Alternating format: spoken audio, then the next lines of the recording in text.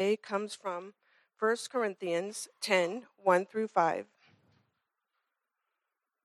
For I do not want you to be unaware, brothers, that our fathers were all under the cloud, and all passed through the sea, and all were baptized. And all were baptized into Moses in the cloud and in the sea. And all ate the same spiritual food and drank the same spiritual drink. For they drank from the spiritual rock that followed them, and the rock was Christ. Nevertheless, with most of them, God was not pleased, for they were overthrown in the wilderness.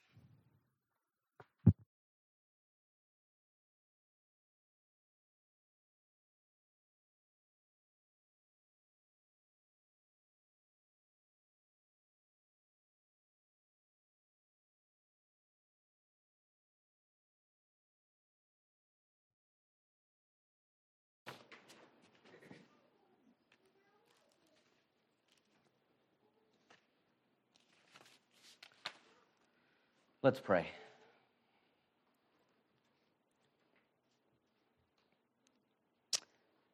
Our gracious God, Heavenly Father, Lord, we pray that you would fill this place with the power and the presence of your Holy Spirit. We pray that by your Holy Spirit you would take control of our mind and our affections. And we pray that your Holy Spirit would teach us your word. We pray that the message from this text that was intended by the Apostle Paul would impact us and land on us in the way that Paul intended. And we pray that we would not easily write off the warnings that he is giving to the church in Corinth, but that we would take heed as well. And that we would carefully examine our hearts. That we would look to Christ for salvation, for redemption, for sanctification. And so we pray, Lord God, teach us your word. Be with us now. In Christ's name, amen. One of the most well-known historical figures from church history is John Wesley. Many of you know that name. You've heard it here and there. Some of you may know more about John Wesley than others. But he is well-known. He's famous for a couple of reasons. One is that he founded the Methodist Church in England. Him and the group that met with him to study Scripture and to pray regularly. He's also well known for authoring numerous well-known hymns. Of course, one of his best known is "And Can It Be," a personal favorite of mine. And so he's written many hymns. John Wesley, just to give you a little bit of background about him, was raised in a devout Christian home. His father was an Anglican minister in the Anglican Church. His mother was a devout Christian who ministered the Word of God to all of her 19 children and prayed over them daily and sought to be a living example of Christ to all of their children. John Wesley attended Oxford University. So he grew up in a Christian home, made a profession of faith at a young age. He attended Oxford University and eventually was ordained an Anglican priest. That's what the title is given to Anglican ministers in the Anglican Church. And so he was ordained an Anglican minister, and he joined a society while at Oxford known. They became known as the Holy Club. And they were actually mockingly called that by fellow students because they seemed so devoted to the Christian life that many of their fellow students thought that they were a little overly zealous for all of this Christian activities that they were engaged in. For example, being a part of this holy society that was actually founded by his brother, Charles Wesley. And so they are related, Charles and John Wesley. But this holy society that John and Charles Wesley were a part of, the members took vows to lead holy lives. They vowed to take communion weekly. They vowed to engage in daily prayer. They vowed to visit prisons regularly. And they vowed to spend at least 3 hours every afternoon studying the Bible. Now, how they found time to do all of their schoolwork while at Oxford University, I have no idea. But nonetheless, these were the vows that they took, and they were quite serious about all of the Christian things that they were engaged in, which were all good things. Praying daily, communion weekly, visiting the prisons, spending 3 hours every afternoon studying the Bible. After graduating from Oxford and being ordained as an Anglican minister, he accepted a position to become a missionary to Georgia. This would be in the year 1735, so we're talking about the colony of Georgia. He accepts a calling to become a missionary there to a small church, missionary church plant in Georgia. And so he boards on a ship and begins to travel across the Atlantic in the year 1735. While he is traveling to Georgia, his ship encounters a major storm in the middle of the Atlantic. Now, bear in mind that John Wesley is the appointed chaplain for the ship as they are making their way across the Atlantic. And they hit this major storm, and John becomes terrified. He is greatly afraid of the ship sinking and of dying. Yet, in the midst of this storm that is being tossed to and fro, he is also on board and traveling with a group of German Moravian missionaries who are on their way to the New World to become missionaries to Native American Indians and to try to reach them with the gospel of Jesus Christ. And this group of Moravian missionaries are actually singing hymns in the midst of this storm. And it fascinated him. And so when the storm was over, Wesley approached one of them and said, "How could this be? How is it that in the midst of this major storm, on the brink of disaster, the possibility of going down in the middle of the Atlantic, you were so calm and singing hymns?" And one of the Moravians asked him one question, and he said, "Did he," that is Wesley, "have faith in Christ?" And Wesley said he did, but later reflected in his own journal, quote, "I fear they were vain words." His missionary effort, as one would expect, was a failure, and a few years later he returned to England. After speaking with another Moravian in England by the name of Peter Bowler, Wesley concluded that he lacked saving faith. This is John Wesley. Though he continued to try very hard to be good, he remained frustrated. He actually wrote in his journal, quote, "I was indeed fighting continually, but not conquering. I fell and rose and fell again."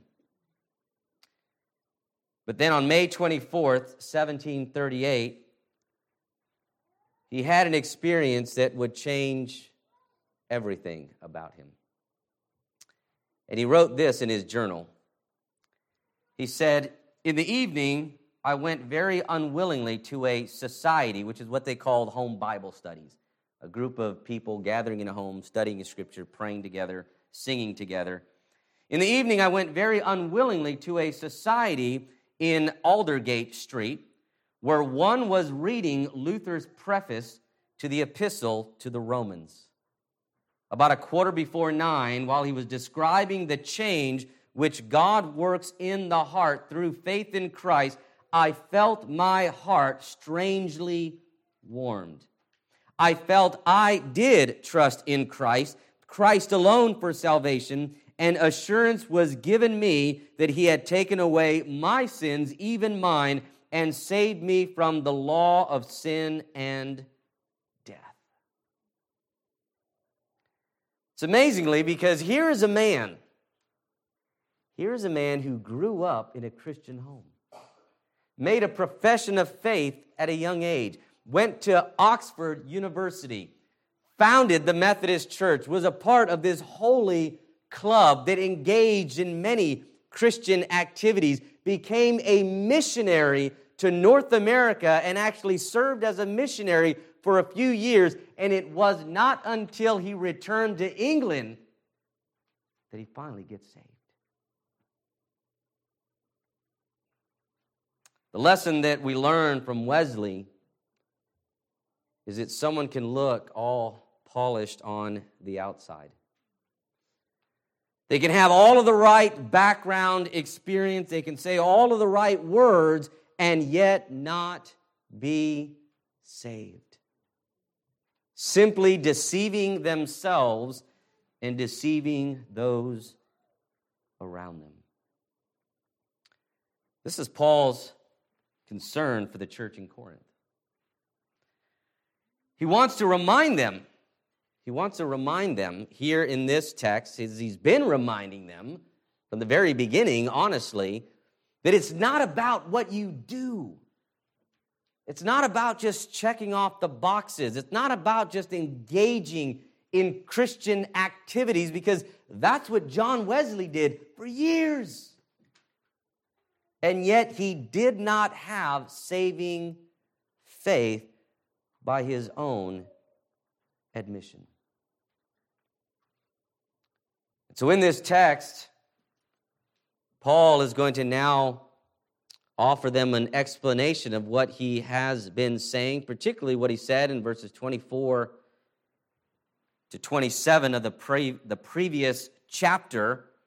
There he points out to them that ultimately it's not about the doing, but it's about pursuing Christ. It's about pursuing the prize. It's about desiring and chasing after Christ himself. And yes, that's going to look a certain way. There's going to be certain activities and actions and a transformation that comes along with that.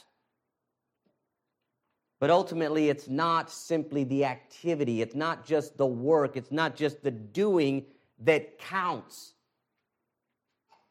It's why you're doing it. See, that's what Wesley missed. He was doing all of the right things, but he had the wrong motives in what he was doing. And so now in our text, Paul wants to draw from the history of Israel in order to drive home the lesson that he just gave them in the previous section. And you see that because he begins by saying for, right? The first word of verse 1 is for. In other words, he's explaining. First, he makes the statement, he gives a lesson, and then he says, here's why. Here's why I just said what I said in verses 24 to 27. And he says, for I do not want you to be unaware, brothers, that our fathers were all under the cloud and all passed through the sea. Now, first of all, I think it's worth noting, because I do think it's important, that Paul says our fathers were all under our fathers. He's referring to the patriarchs, right? We understand that. Yet Corinth is a predominantly Gentile church. But he says our fathers, yours and mine, our fathers were all under the cloud, and they all passed through the sea. His choice of words is being driven by Paul's theological understanding of the people/church of God. Who are the people of God? in the mind of Paul? Well, it's not just the Jews. It's not just Israelites. Paul talks about this very clearly. Romans chapter 11. Give you just a sample of where Paul is getting this from. Why does he say our fathers? He's talking to Gentiles. All were under the cloud of glory and all passed through the Red Sea. In Romans chapter 11, beginning in verse 13, Paul says this, now I am speaking to you Gentiles. So he's very clear who he's addressing. Talking to you Gentiles. Inasmuch then as I am an apostle to the Gentiles, I magnify my ministry in order somehow to make my fellow Jews jealous and thus save some of them. For if their rejection means the reconciliation of the world, what will their acceptance mean but life from the dead? Verse 17. But if some of the branches were broken off, and you, Gentiles, although a wild olive shoot, were grafted in among the others, and now share in the nourishing root of the olive tree, do not be arrogant toward the branches, referring to Jews. If you are, remember, it is not you who support the root, but the root supports you. Then you will say, branches were broken off that I might be grafted in. Ethnic Jews were broken off from the people of God that Gentiles might be grafted in. Paul says in verse 20, that is true. That is true. Ethnic Jews broken off so that Gentiles can be grafted in. He says they were broken off because of their unbelief. But you stand fast through faith. So do not become proud, but fear. For if God did not spare the natural branches, neither will he spare you. In other words, don't presume upon the grace of God. That was the mistake that they made. We are the physical descendants of Abraham. We've been circumcised. It doesn't matter how we live or what we do. God's not going to reject us. Paul says they were broken off. Many Christians today think the same way. I said the prayer. I walked the aisle. I was baptized. It doesn't matter how I live. Once saved, always saved. It's always amazing to me how most Christians are one-point Calvinists. Once saved, always saved. Paul wants to remind the church in Corinth in this text by hearkening back to the lessons of Israel, our fathers, the patriarchs. I do not want you to be unaware, brothers, that our fathers were all under the cloud and all passed through the sea. There's always been one people of God, not Israel and the church, but rather from Adam to the return of Christ, the one people of God have always been those who put their faith in the one true God of creation, the God of Genesis 1. The people of God, even before Abraham, before Noah, Enoch walked with God and was no more. Well, how did that happen? He had faith in the one true God. He is a part of the people of God even before the nation of Israel ever existed. The one true people of God have always been those who place faith in God, in the Word of God. Whatever God says, I believe it, and in the Messiah of God. Either the Messiah who would come or the Messiah who has come. We see examples of this even in the Old Testament, where Gentiles are grafted into the people of God because of their faith. Probably the best examples are Rahab and Ruth. They weren't Israelites by birth. but they are in the genealogy of Christ, grafted in to the people of God because of their faith. And so Paul says, I do not want you to be unaware, brothers, that our fathers were all under the cloud. They all passed through the sea. Clearly, the cloud that he's talking about is the cloud of glory. If you're familiar with your Old Testament story regarding the Exodus, when they come out of Egypt, by day they are led by a pillar of cloud, and by night they are led by a pillar of fire. So you've got the cloud of glory by day, the pillar of fire by night that leads them across the wilderness. In fact, it was the same cloud that stood between them and the Egyptians so that they had time to make it across the Red Sea. And Paul says, our fathers all participated in that. They all passed through the sea.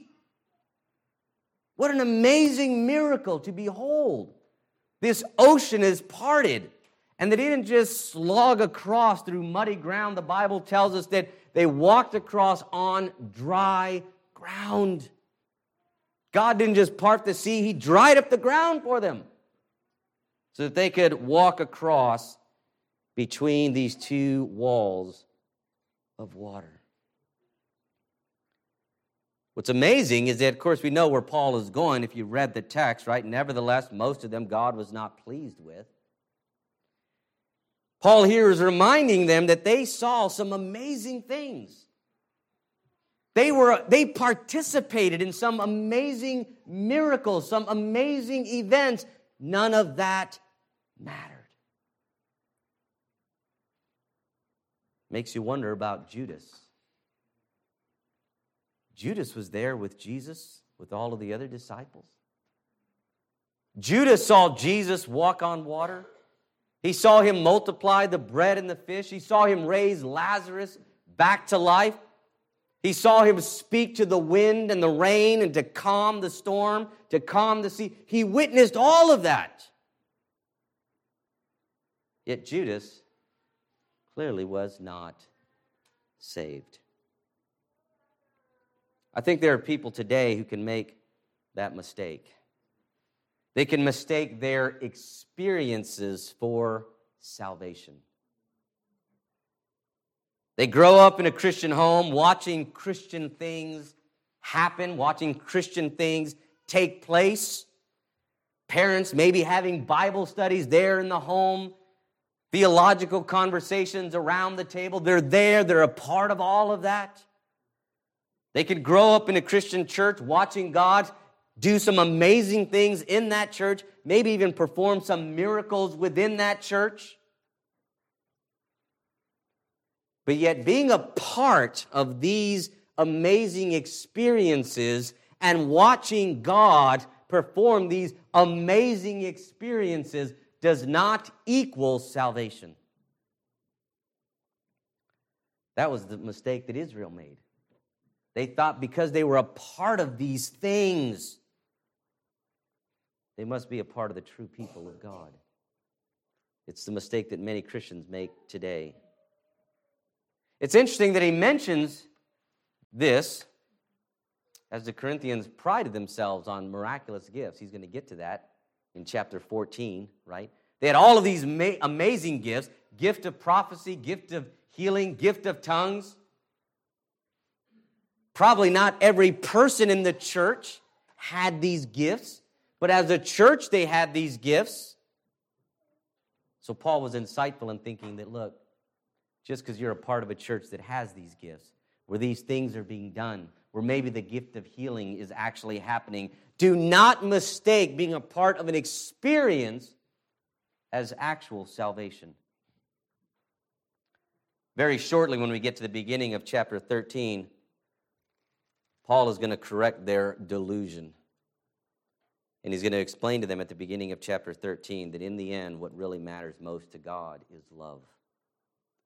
It doesn't matter what kind of gifts you have. It doesn't matter what kind of talents you have. It doesn't matter what you're capable of doing or the kind of sacrifices you're willing to make. John Wesley made some amazing sacrifice. He left England, a developed nation, to become a missionary to a very rugged part of the world. Left his family, his friends. What a sacrifice. Sailing across the Atlantic was a risky thing to do. None of that equals salvation. So Paul will say in verse 2, he'll continue on, and all were baptized into Moses in the cloud and in the sea, and all ate the same spiritual food. It's not that they were brought into union with Moses when he says they were baptized into Moses. Rather, he is saying that in a way, they were baptized in the name of Moses. They identified with Moses as their leader as they passed through the Red Sea as a form of baptism. They passed through the waters of the Red Sea, and in so doing, they were identifying with Moses as their leader. Paul uses similar language when talking about Christian baptism, which we were going to do today, but the weather did not cooperate. But in Romans chapter 6, Paul says this, what shall we say then? Are we to continue in sin that grace may abound? By no means. How are we who died to sin still to live in it? Do you not know that all of us who have been baptized into Christ Jesus were baptized into his death? We were buried, therefore, with him by baptism into death, in order that just as Christ was raised from the dead by the glory of the Father, we too might walk in newness of life. Paul is not saying that water baptism actually brings us into union with Christ. Only faith does that. Faith is what brings us into union with Christ. But when we are baptized with a water baptism, we are identifying with the death and resurrection of Christ. We are identifying with Christ as our leader. From here forward, I will follow Christ. So Paul says in a similar way, they were baptized into Moses. So it's interesting that he first touches on all of the miracles that the nation of Israel experienced, and now he touches on their trusting in baptism. Paul talked about that with the church in Corinth. If you remember at the beginning of the book, chapter 1, verses 11 to 15, Paul says this, for it has been reported to me by Chloe's people that there is quarreling among you. My brothers, what I mean is that each one of you says, I follow Paul, or I follow Apollos, or I follow Cephas, or I follow Christ. Is Christ divided? Was Paul crucified for you? Were you baptized in the name of Paul? I thank God that I baptized none of you except Crispus and Gaius, so that no one may say that you were baptized in my name.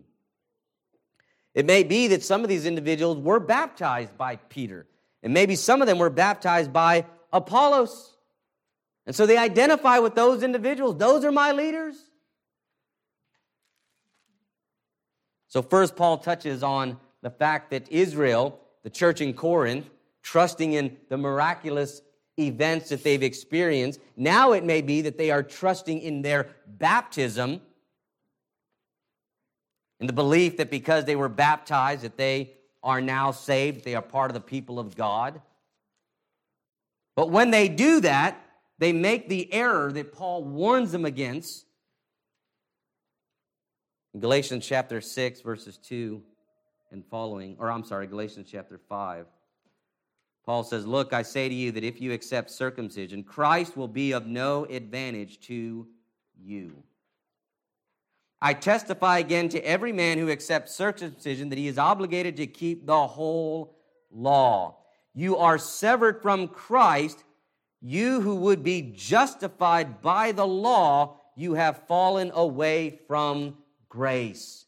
Now, yes, Paul is talking about circumcision. He's using that as an example, but his point is this: if you're going to trust in any amount of work, whatever that work is, circumcision, baptism, walk in the aisle, church membership, whatever that work is, if you are trusting in any work, Paul says, you have fallen from grace.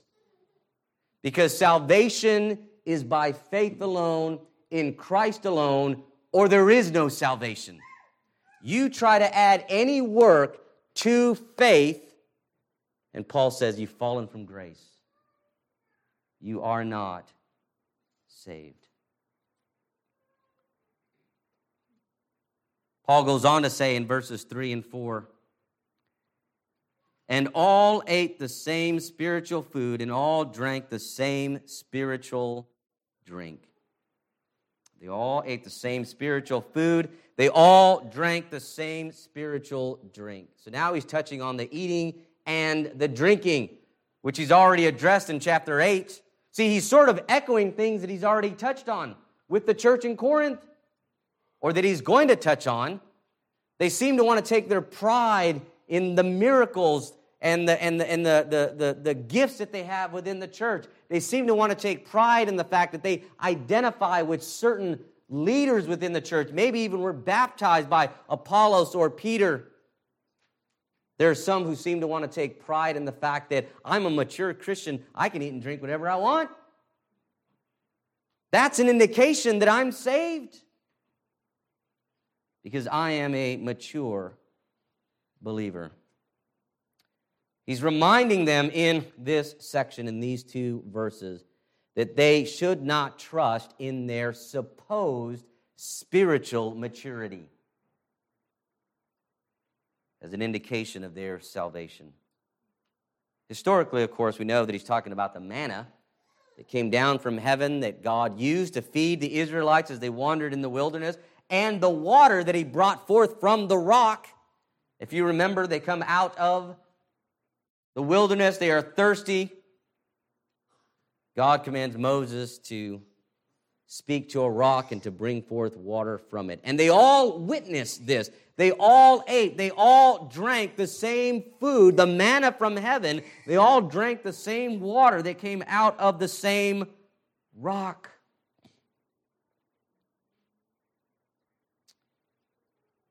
But then he goes on to say in the second half of verse 4,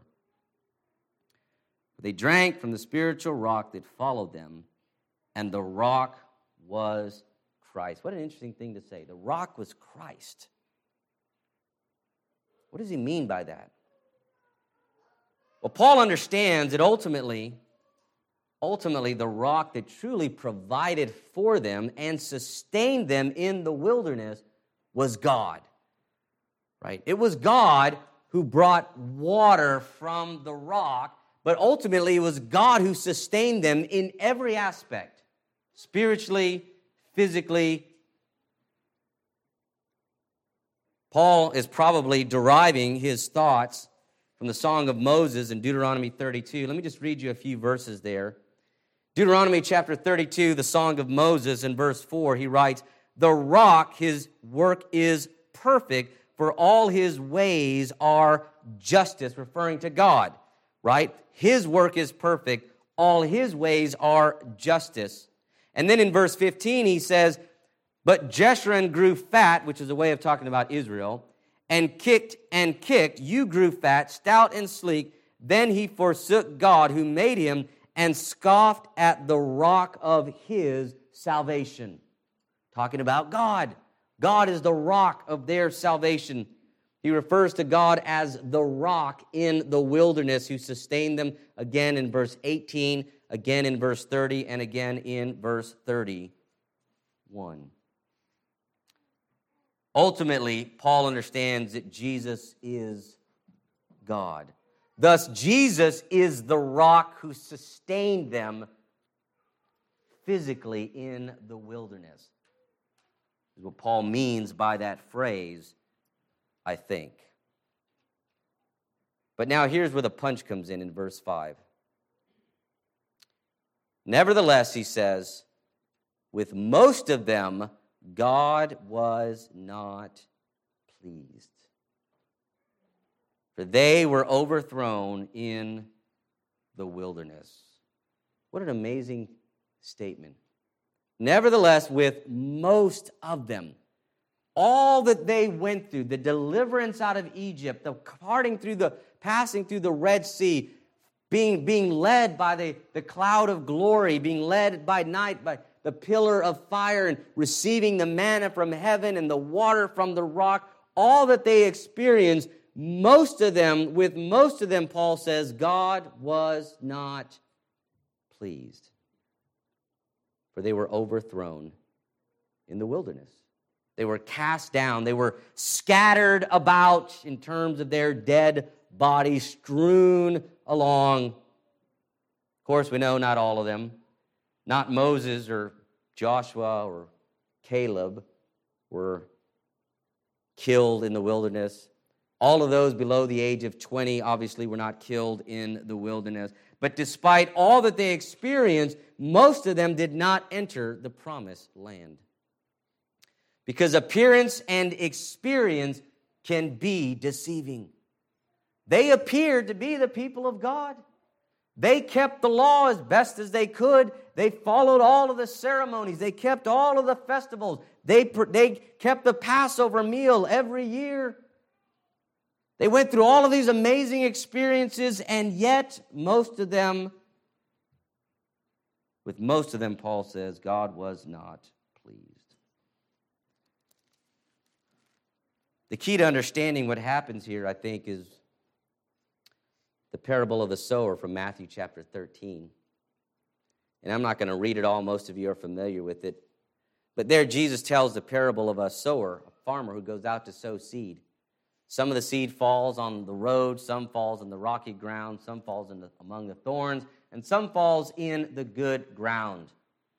The one that falls on the road, the birds snatch it up. The one that falls within the thorns, they are choked out by the cares of the world. The seed that fell among the rocky soil, as soon as they start to sprout, the heat causes them to wither, and they are basically killed by the trials and the tribulations of this world. But yet it is the seed that falls in the good soil that perseveres. And what is the difference? Well, in verse 8 of Matthew 13, Jesus says, other seed fell on the good soil and produced grain, some 100-fold, some 60, and some 30. And then in verses 18 and following of that same chapter, he explains the parable to the disciples because they don't really understand it. So he explains it to them. And he says in verse 23, regarding the seed that fell into the good soil, as for what was sown on the good soil, this is the one who hears the word and understands it. He indeed, listen, bears much fruit and yields in one case 100-fold, in another 60, and in another 30. That's the difference. The other seed never bore fruit. It started to grow. It gave the appearance of life. It looked like it was alive. But it never bore fruit. This is the fruit that John the Baptist talks about in Matthew chapter 3. It is the one thing that God desires from us, which is what Jesus talks about in Matthew chapter 22, verses 34 to 40. There, a young lawyer comes to him and says, what is the greatest commandment in all of the law? Essentially, what he's asking is, what is the one thing God desires of us? Right? If we're only going to do one thing, what is the one thing that God wants to see in our life?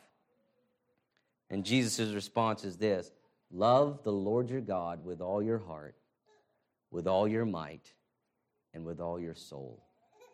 That is what God desires most. That is the fruit that God is seeking. Now, that's not to say that works don't matter. Obviously, Jesus says in John 14:15, if you love me, you will keep my commandments. So good works do matter, but understand we are saved by faith alone, but simply not by a faith that is alone. Genuine faith will manifest itself in a life lived for the glory of God. Because love, not accompanied by obedience to God's word, is nothing more than emotionalism. Yet obedience to God's word without love is legalism. Both will send a person to hell. God wants obedience that is driven by love. this concerns you, because some of you may be thinking, well, holy smokes, I mean, I'm John Wesley, the Israelites in the Old Testament, what if this is me? How do I know? What do you do about it? First of all, pray that God will change the desires of your heart. Pray that God will give you a heart that desires to please Him, to love Him, and to glorify Him in all that you do. Pray that God will enable you to see the beauty of Christ and to increase your love for Christ, and then spend copious amounts of time meditating upon the gospel of Jesus Christ. Meditating upon the works of Christ on behalf of sinners. But above all, I would say pray, pray, and pray some more. But let's not deceive ourselves or waste our lives in the way that John Wesley did, at least up until the point where his conversion actually took place.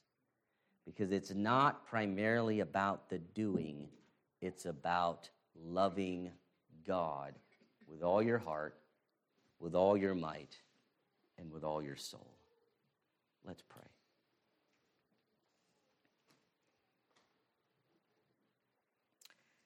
Gracious Heavenly Father, Lord, again, we thank you for these words of exhortation from the Apostle Paul. And we pray that we would take this warning to heart, Lord God, that we would examine our own lives, that we would examine our own soul and our own heart and ask ourselves, do we truly love God? Do we truly desire to be like Christ? Are we truly chasing after Christ every day to be like Him in every way? Father, we pray that you would reveal to us our deepest and truest motives, Lord. And by your Holy Spirit, you would drive us toward the cross of Christ. We pray these things in Christ's name. Amen.